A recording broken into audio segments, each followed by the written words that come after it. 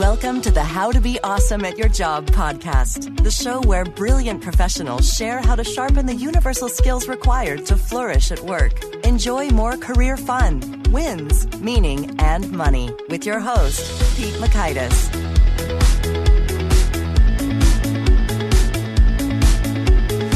Hello, and thanks so much for joining us here for episode 118 with Jathan Janov.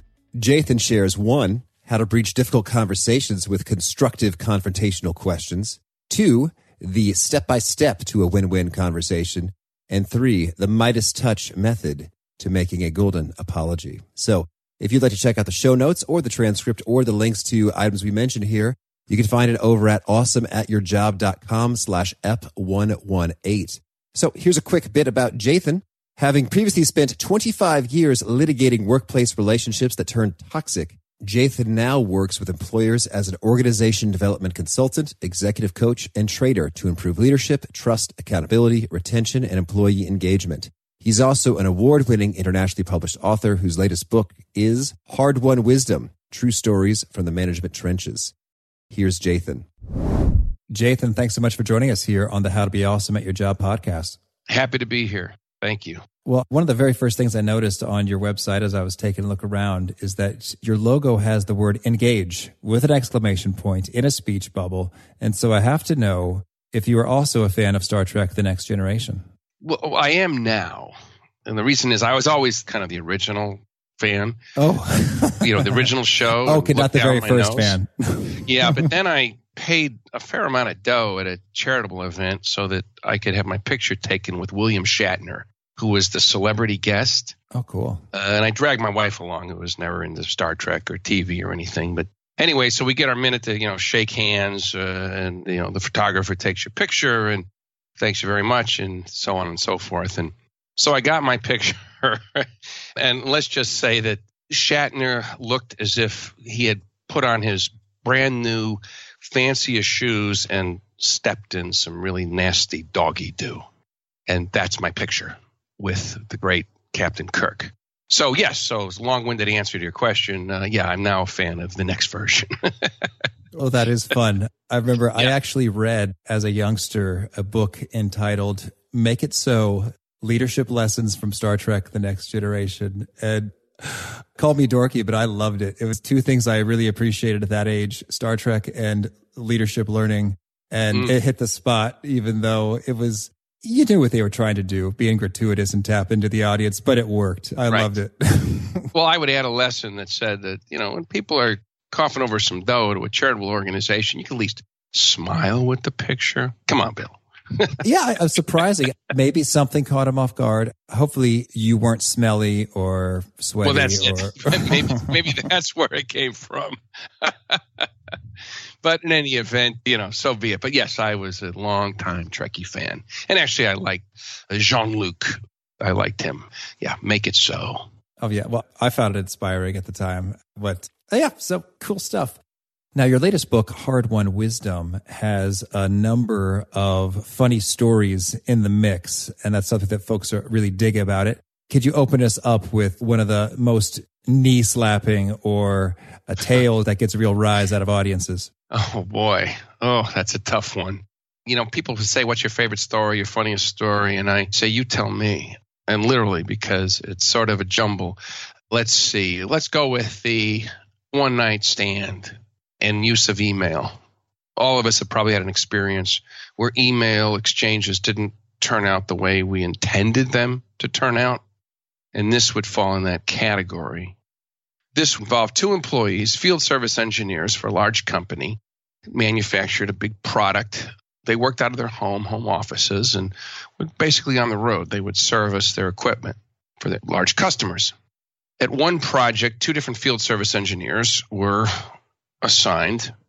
And as often happens, if you're with a work colleague on a road trip, you spend time together, meals together, you work together, and that's fine. It helps pass the time.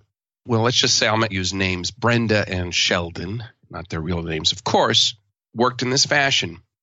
Well, the last evening before this trip was going to end, let's just say copious amounts of alcohol were consumed, which perhaps influenced judgment. But long story short, they spent the night together. In the morning, there were very different views of the night before. Oh. On the part of Sheldon, it was, to paraphrase the last line in Casablanca, I think we have the beginning of a beautiful friendship here. In the case of Brenda, it was quite different. I will never drink alcohol with a coworker again. OMG, what did I do? Now, fortunately for Brenda, as I said, they worked out of home offices. They were in different states, and she was able to avoid having to work with him and fended off further advances. The problem that otherwise would have not existed has to do with email, a common email mistake. Well, a day after the night in question, and I won't elaborate, and I'll respect your audience without detail. Oh, you have the detail. My goodness. Oh, yes, I actually have the email. I had the email itself.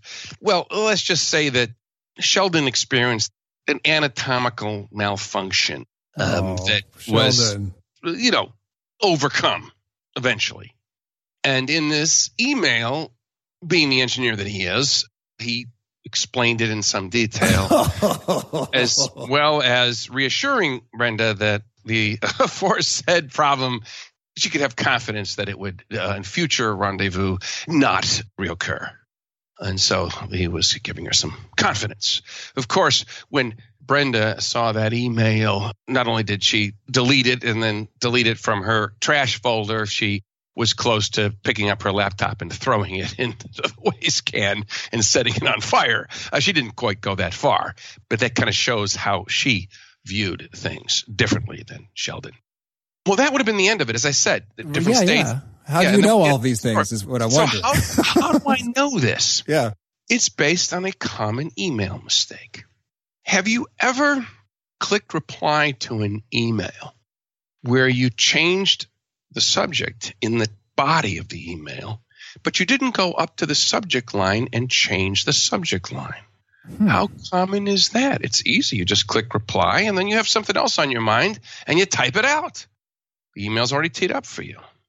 Well, in this particular case, rather than send a new email to Brenda, Sheldon had clicked reply to a business email that Brenda had sent that had to do with a particular repair question about a particular piece of company equipment.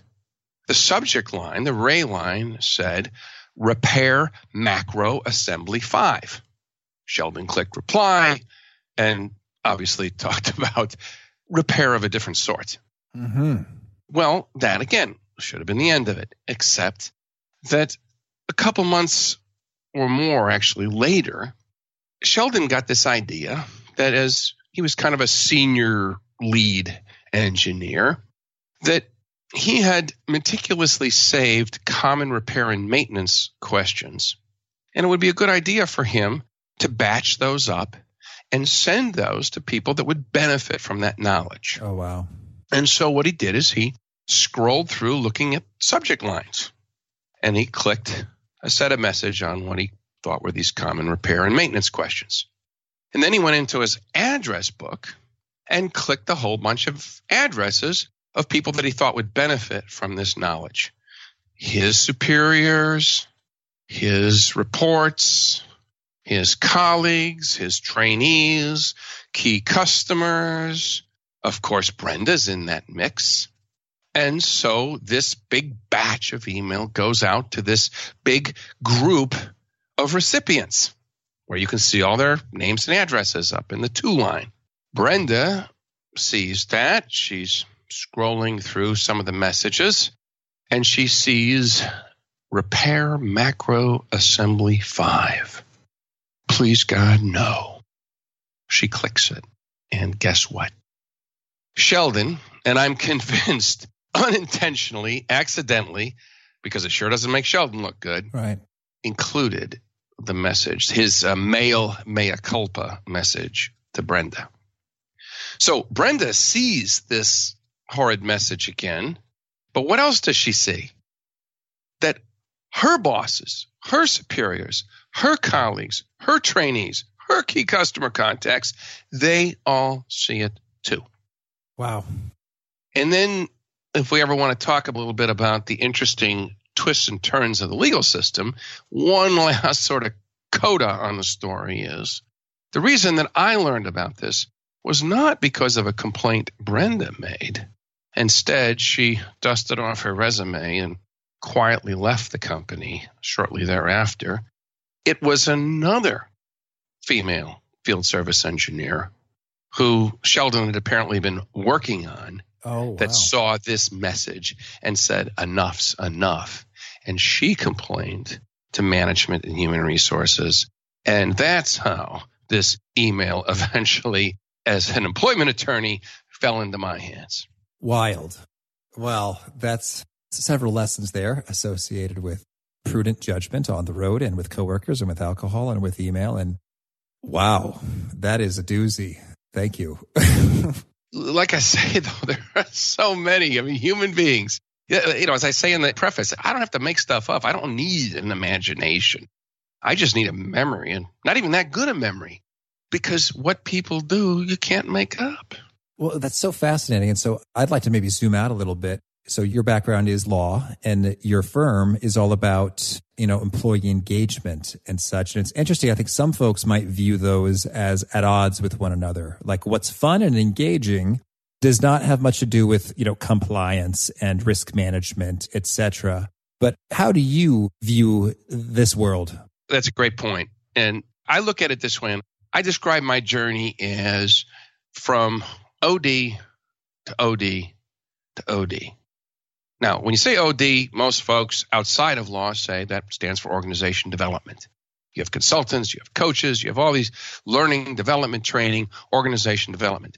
Well, I actually started in that version of OD back in the 1970s when I was in high school. My father was a university professor, and he was an organization development consultant before there was even a term that was recognized.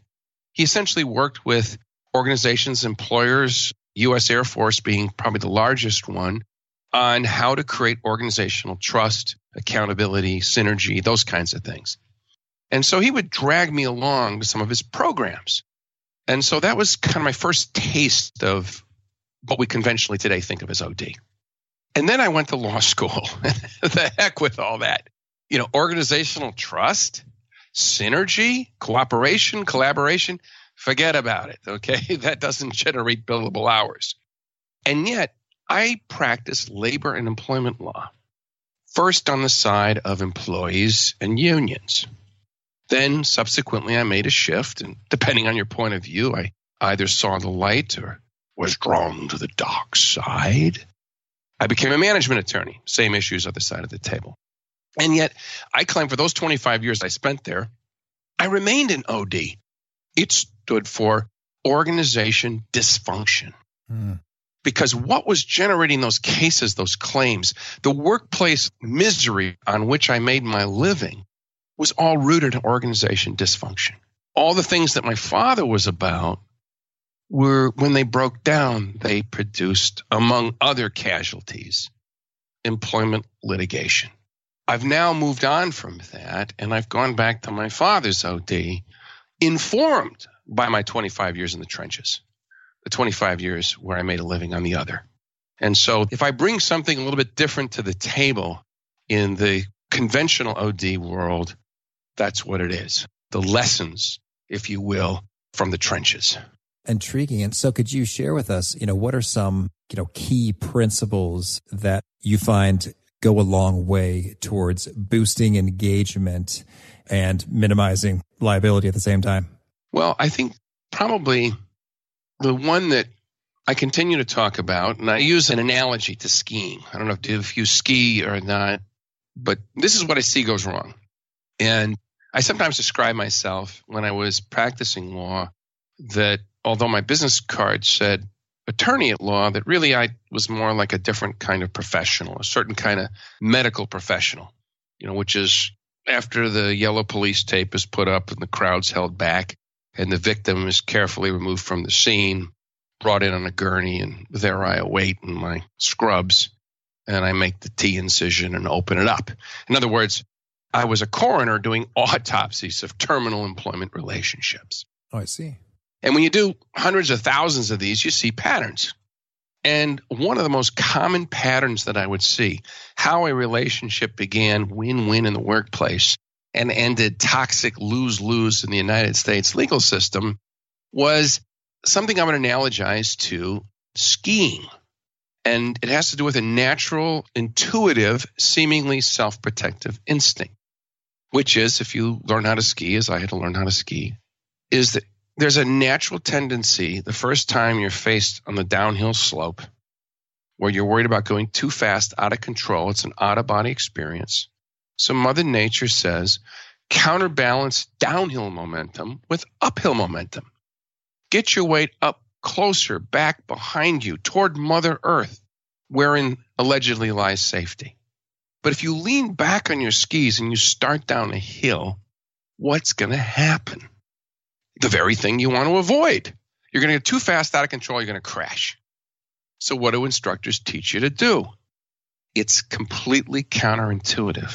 They tell you to put your weight forward on your skis, forward toward the danger, toward what makes you anxious. That the only way, in fact, you can ski effectively is to learn how to use that avoidance instinct, the leaning back, as a trigger to do the exact opposite. And in my 25 years of employment litigation, including now all the work I do as an executive coach, as a consultant, as a workshop, all the different facets that I now do in my current career, that lesson continues to ring true. Oh, that's really fascinating. So can you give us some examples in practice? What does leaning forward look like? Well, what I say is, and if I'm coaching somebody or advising somebody or working with somebody and they say, I have this employee that reports to me and we're just not quite hitting it on all cylinders. And I'm getting frustrated. And I'm thinking about maybe I'll talk to HR. Maybe HR can talk to them. Or maybe I'll wait till the annual review and I'll put something on the annual review. Or maybe I just need to quietly look for a placement, line somebody up and then just make a change. And I'll call it a layoff. Whatever it is. I'll say, well, what specifically have you said to the employee regarding your expectations and regarding the gap in what they're doing and what your expectations are? Invariably, what I'll find is little or nothing. Hints in direction, maybe some emotional frustration, an email when a face-to-face would be the best way to go, but email was easier. I just put my fingers on my keyboard. I don't have to see you, hear you, smell you, deal with you, etc. And so what I coach is, okay, let's prepare for your face-to-face meeting that you're going to have at the earliest possible opportunity. And let's talk about what you're going to say and the questions you're going to ask. That's weight forward on skis. Oh, I hear you. It's interesting. So you're saying they've got some fear, and in your experience, when they follow that fear and take a less courageous approach in addressing the situation, they end up creating more potential legal trouble for themselves. Well, and forget the legal trouble. I mean, that was just sort of, bad icing on the cake. For every avoidance, for every autopsy I did, I would say, based on my overall experience in workplaces and working with employers, there's thousands of relationships that didn't end up in the legal system, but that ended up lose-lose when they didn't need to be. Thousands. For every one that ended up in the legal system, there's thousands of lose-lose because of a failure to communicate. Oh, I hear you. And I totally resonate with that. And I'm seeing that. I guess I'm trying to speak directly to the fear at the same time there. So you're saying that in addition to having a higher probability of getting to a win-win by boldly, courageously facing that issue right here, right now, you're also, in fact, hurting yourself. Because I think that's a real source of the fear is like, oh, if I say that, they're going to freak out and then I could get myself in trouble. And so you're saying, no, it's quite the opposite. You should go there. Yes. And along with that, there's an approach you can take that is, in my experience, guaranteed, as close as I can guarantee anything, that won't produce the result you fear. Well, I'm intrigued. Let's hear it. Bring it on. Okay.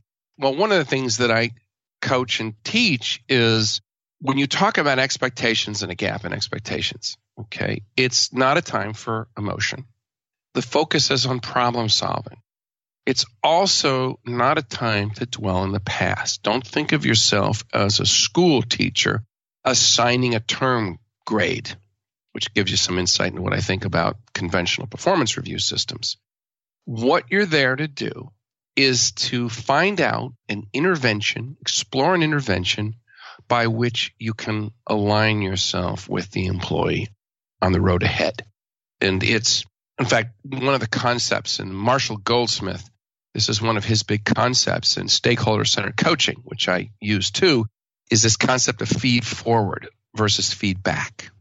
And the way I describe it is, you're on the highway going 70 miles an hour. Do you use your rear view mirror? Hopefully you do. But do you keep your eyes fixed and glued to the rear view mirror? Hopefully not. Where's your primary attention? Front windshield, the road ahead. It's the same thing with communicating with your employees. Yes, what they did and the impact of what they did is relevant. That's the rear view mirror. And that's perfectly legitimate to describe factually, not emotionally, not in some sort of conclusory type of way. What specifically they did, what the impact was. Don't stay there. And that's where so many managers get hung up. They stay fixed to the rearview mirror. Shift it to the front windshield. Okay, what can we learn from this that will align us on the road ahead so that we are both successful? And when you take that approach and when you shift that paradigm, I can't tell you the number of times that managers who went into these conversations where I'm coaching them right up to the brink, they don't want to go. Come on now. You can do it. You can do it. You can do it. I'm like literally almost like virtually pushing them into the room with the employee. And then they come out with this, oh my goodness, wow, that aha moment. It was actually a constructive conversation. The employee actually took ownership of both problem and solution. We have a road ahead. Or in certain cases, where there was a discussion where the employee said, gosh, if that's really what you need, maybe I'm not the right fit. Oh, so they volunteered. Okay. When I've coached terminations and I've also conducted them and I've helped people conduct them, I generally say if you do it right, it's really not a termination. It's a mutual decision the fit's not right. And it's a respectful transition. You need to find somebody that will fit what you need, and they need to find a place where they'll fit what that employer needs. And if you handle it that way, you'll be amazed at how many times that's how it plays out and how they actually thank you for this is just as recent as a week ago, how they thank you for the manner that you treated them or essentially you were exiting them. Oh, that's fantastic. So a couple follow-up questions there. First, I'd say I know it varies widely and wildly, but could you maybe share a percentage to further help dispel this fear? Like what proportion of the time do managers who are dreading that conversation, they go in there and then they exit like, elated, relieved, so surprised by how easy, fun, constructive, happy it was versus they're going, oh man, I knew that was going to be brutal. And sure enough, it was. Mm-hmm. Well, it's with a caveat, it's 100%. All right. Meaning it's 100% of the time with the exception of when, and they'll always confess this to me, and this has actually had me refine my methods because I realized I needed to help them more than I was helping them. It wasn't enough to describe the theory and lay it out. And it's pretty close to 100% period now that I've stepped up my game as a coach and helping prepare them. But what I say with the caveat was if they came back and said, oh, that didn't go well. And I'd say, well, tell me what happened. What did you say? What did she say? What did he say? Inevitably, what I discovered was they started out down the hill, wait forward on skis, and then something made them pull back. And they started to avoid. They started to get evasive. They started to get emotional. And then you had the crash. And so what that told me was I need to step up my game in preparing them so that when that urge comes on them and I'm not there, they're on the slope by themselves, that instinct is that if it kicks back in, they're not going to give into it. And since then, it's been a long, long time since I've received feedback that said, boy, that didn't go well. And I don't attribute that. Well, I attribute that to sometimes, and this is something for us outside consultant coaches, is sometimes we have to step up our game too. It's not just they need to step up their game. We need to step up our game. And that's actually the lesson that I drew. Mm-hmm. But otherwise, I would say basically 100% of the time, it's going to go far better than what your fears tell you it'll go. Oh, that's so good. So could you maybe walk us through an example? And it doesn't have to be a full transcript, but, maybe an accelerated transcript of, hey, we got a manager doing an intervention, sort of what do you say? And then what do you watch out for and not say so it happens well? One thing that I coach people on is what I call the constructive confrontational question. The constructive confrontational question has three components or three essential characteristics. One is it's an open-ended question. It's truly an exploratory question. It's not a yes or no question. Two is it's not a cross-examination question, which I define as somebody who did a share of cross-examining as an opinion masquerading as a question. Yeah. Often those are yes or no. Isn't it true that? Mm-hmm. That's the common. But you can also ask an open-ended question that's cross-examining. Pete, why'd you screw up again? Right? Open-ended. Still cross-examining. So it's truly, there's no opinion. It's truly a curiosity-based, you want to learn. And the third is you go right to the heart of it. You go right to the heart of it. And so you say, Jim, Sally, whoever it is, here's what I'm seeing and it's not working. Here's the impact. Here's the behavior. Here's the impact. Here's my concern. And you lay it out. You don't pull any punches. It's factual, but you don't beat around the bush. You don't tell them you appreciate the fact they're always on time. You go right to the issue, especially if it's potentially going to change their status. And you say, instead of saying you got to this or you got to that, or here's what needs to happen, you say, what do you think? How do you see it? What's your view? What do you think happened? Where do you think we need to go from here? And it's amazing how it just reframes the conversation. And so that's something that, whatever it is, you fill in the blank. It's performance, behavior, attendance, whatever it is. You point it out. You don't beat around the bush. You point out it's serious. You're very concerned. If it's something that may result in their not being able to continue in their position, you say that. I'm concerned because this has to change, or else we've got to get somebody in this position where we can get this. However, I want to know what you think. How do you see it? What's your view? Pure, open-ended questions. Thank you. Well, now I'm wondering about a particular application of this, in the realm of what you might call folks who don't seem, motivated, enthusiastic, engaged, bought in, like you're just exerting basic effort. Right. Do all the same principles apply, or are there any nuances or slants you'd add to that situation? The basic principles would apply. It'll be, Sally, we need to chat. Let's talk. And of course, ideally face-to-face. Sometimes it may have to be by phone, certainly real time. Never email, never voicemail, never text, preferably face-to-face. Sally, I have a concern I want to share with you. I'm kind of sensing you're sort of going through the motions. Let me give you an example. And this is my concern. And here's what I need. And so I'm concerned about whether or not it's going to work with us. Yet I want to know how you see it. And what do you see? And how do you see it? And if there's an issue, and if there's a problem, and if there's something that I'm doing that's zapping that enthusiasm or that zest or that energy, one of the example that I'm giving, let me know.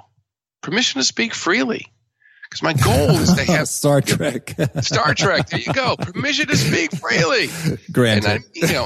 But then also I got to tell a lot of managers. They say permission to speak freely, and I say, yeah, but have you create an environment where they really think that? Because if they don't think that, you can say it all you want, and they're not going to. But that's part of where you ask an open-ended question, and also what the end in mind is, the road ahead. It's not to blame or judge. It's can we get aligned on the road ahead? Sally, is there a way that you and I can work together successfully long term? Here's what I would need to see from my perspective. Now you tell me what you see and how you see it. And you might find out certain things that are going to cause you to wince.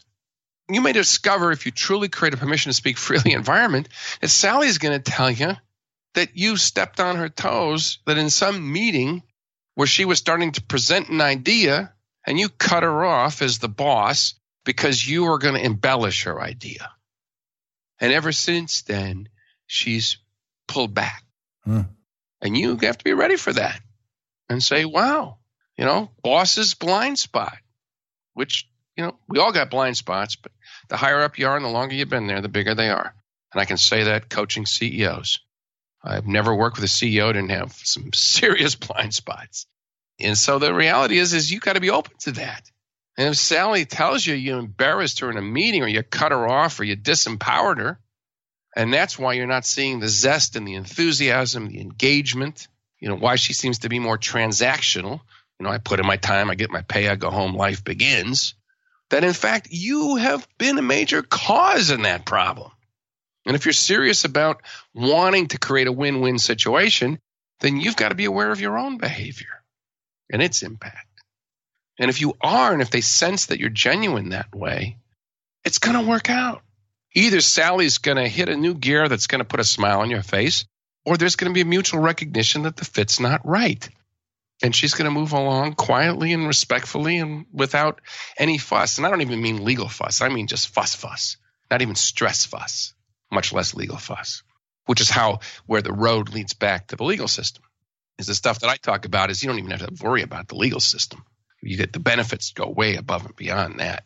Oh, that's excellent. So, now I'm curious. In that exchange, Sally referenced something that would seem to necessitate an apology or a change of approach there.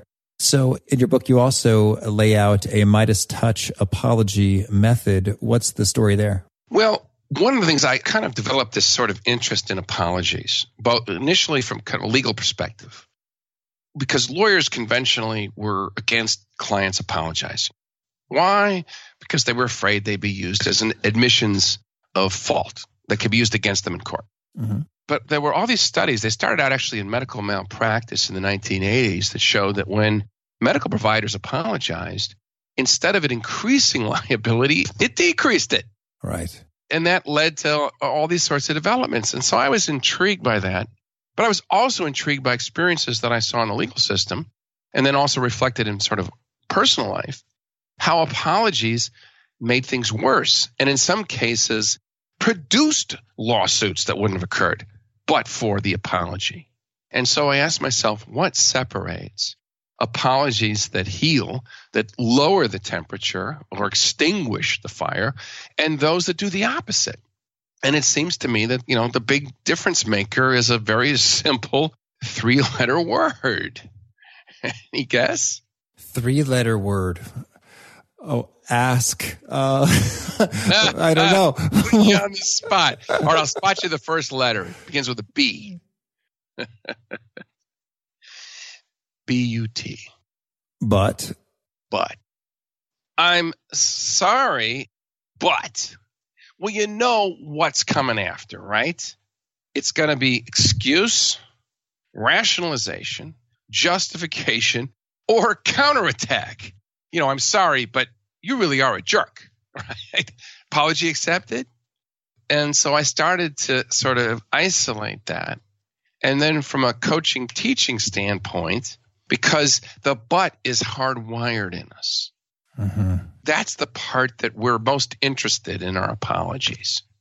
We want to explain. We want to justify. We want to excuse. Or we want to show them why, yes, maybe what we did wasn't so great, yet they deserved it. Or they brought it on. And which, of course, then just makes it worse. And so I asked myself, what's a way to help people avoid the but trap? And I played around with some different things, and, I get to work with people so I can experiment. And, of course, sometimes I got to do them myself, as my wife would tell you. That's where I came up with this idea of the Midas touch as a way to discipline yourself.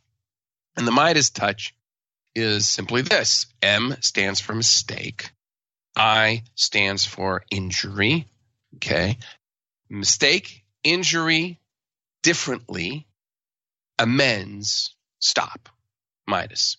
How does that work? Okay. Well, it says if you're doing this right, you admit you made a mistake. You did something wrong. Well, maybe they did something wrong too. Doesn't matter. You don't talk about that. You talk about the mistake you made. Injury. You don't say if I offended you. You know they were offended. That's why the face is red. That's why they sent you that email that exploded on you. You know they're offended. Don't say if I offended you. Or like some people do, they won't even say if I offended you, if my comment offended you. Like, don't get mad at me, get mad at my comment. Okay? And then D, and this is key, differently. I'm going to do things differently. That shows you're sincere. You mean it differently. And the A, amends, means you really want to heal the relationship. And people say, well, what's an example of amends? I say it could be anything. It could be a potted plant. It could be, and I've done this myself where I was the one giving the Midas touch apology, where I had screwed up and offended people, where I said, have your spouse pick his or her favorite restaurant in your town. Give me the date, time, where it is, and then I'm calling them up and they're going to have my credit card. And you just have a good time out. Oh, no, it's not necessary. I said, you're not doing this. This isn't for you. This is for me. Okay, this is for me. Because I need to make amends. It's something concrete you do. So it reinforces when you say, I'm going to do things differently. Okay, I'm not going to repeat. In other words, the insincere apology, of course, tells you that they're just going to repeat the same behavior and then they'll apologize again. It'll just be a repeating pattern. So you know it's a bunch of hooey. And so I'm going to do things differently. And I want to make this gesture for you, or I want to do this. Or you just do the gesture. And then S, and this is key, S is stop. Don't say another word. Because that's when the temptation is going to overwhelm you. Because that's where the but part comes in. And you stop. And it's their turn to talk. And it's really been pretty amazing. In fact, I tell audiences, I say, I kind of think I'm owed an apology by some certain people. And my feelings are a little hurt. But, there are some weddings I think I should have been invited to.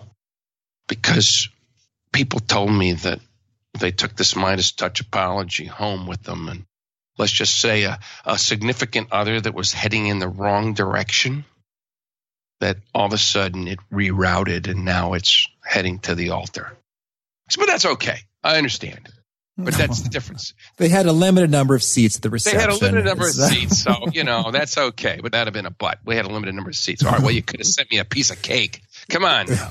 Okay, get over it, Jathan. That's the power, though, of a Midas touch apology. And also how one of the things that excites me, even though, I make it very clear, I'm not a life coach. I'm not a therapist. Okay, I'm not a family counselor. And yet one of the coolest things that has kind of kept me going is the number of times that people have said that my business, employee relations stuff, coaching, counseling, training, teaching has had a real impact outside of work in their personal lives, in their homes, in their communities. And that's pretty exciting stuff. Absolutely. Well, Jathan, this is fun. You sucked me right in. It's very, very powerful, very engaging. I want to have a reasonably short episode, but answer me this. Is there anything else you really want to make sure you put out there before we shift gears and quickly hear about some of your favorite things? Well, I think really in between the books I've written, and then if you go to my website, it'll take you to my blog, and I write a blog column for Business Management Daily. In fact, the thing about the constructive confrontational question, you can get there. But, basically, I like to write. I've written for HR Magazine a bunch of times. And so I would just say that, the material's there. And certainly anybody can reach out to me if they want to throw something by me. I'm always looking for stories. So, the quid pro quo is if you want a little coaching advice or a suggestion, fine. But then you share the story with me afterwards. Totally fair. Totally fair. All right, then.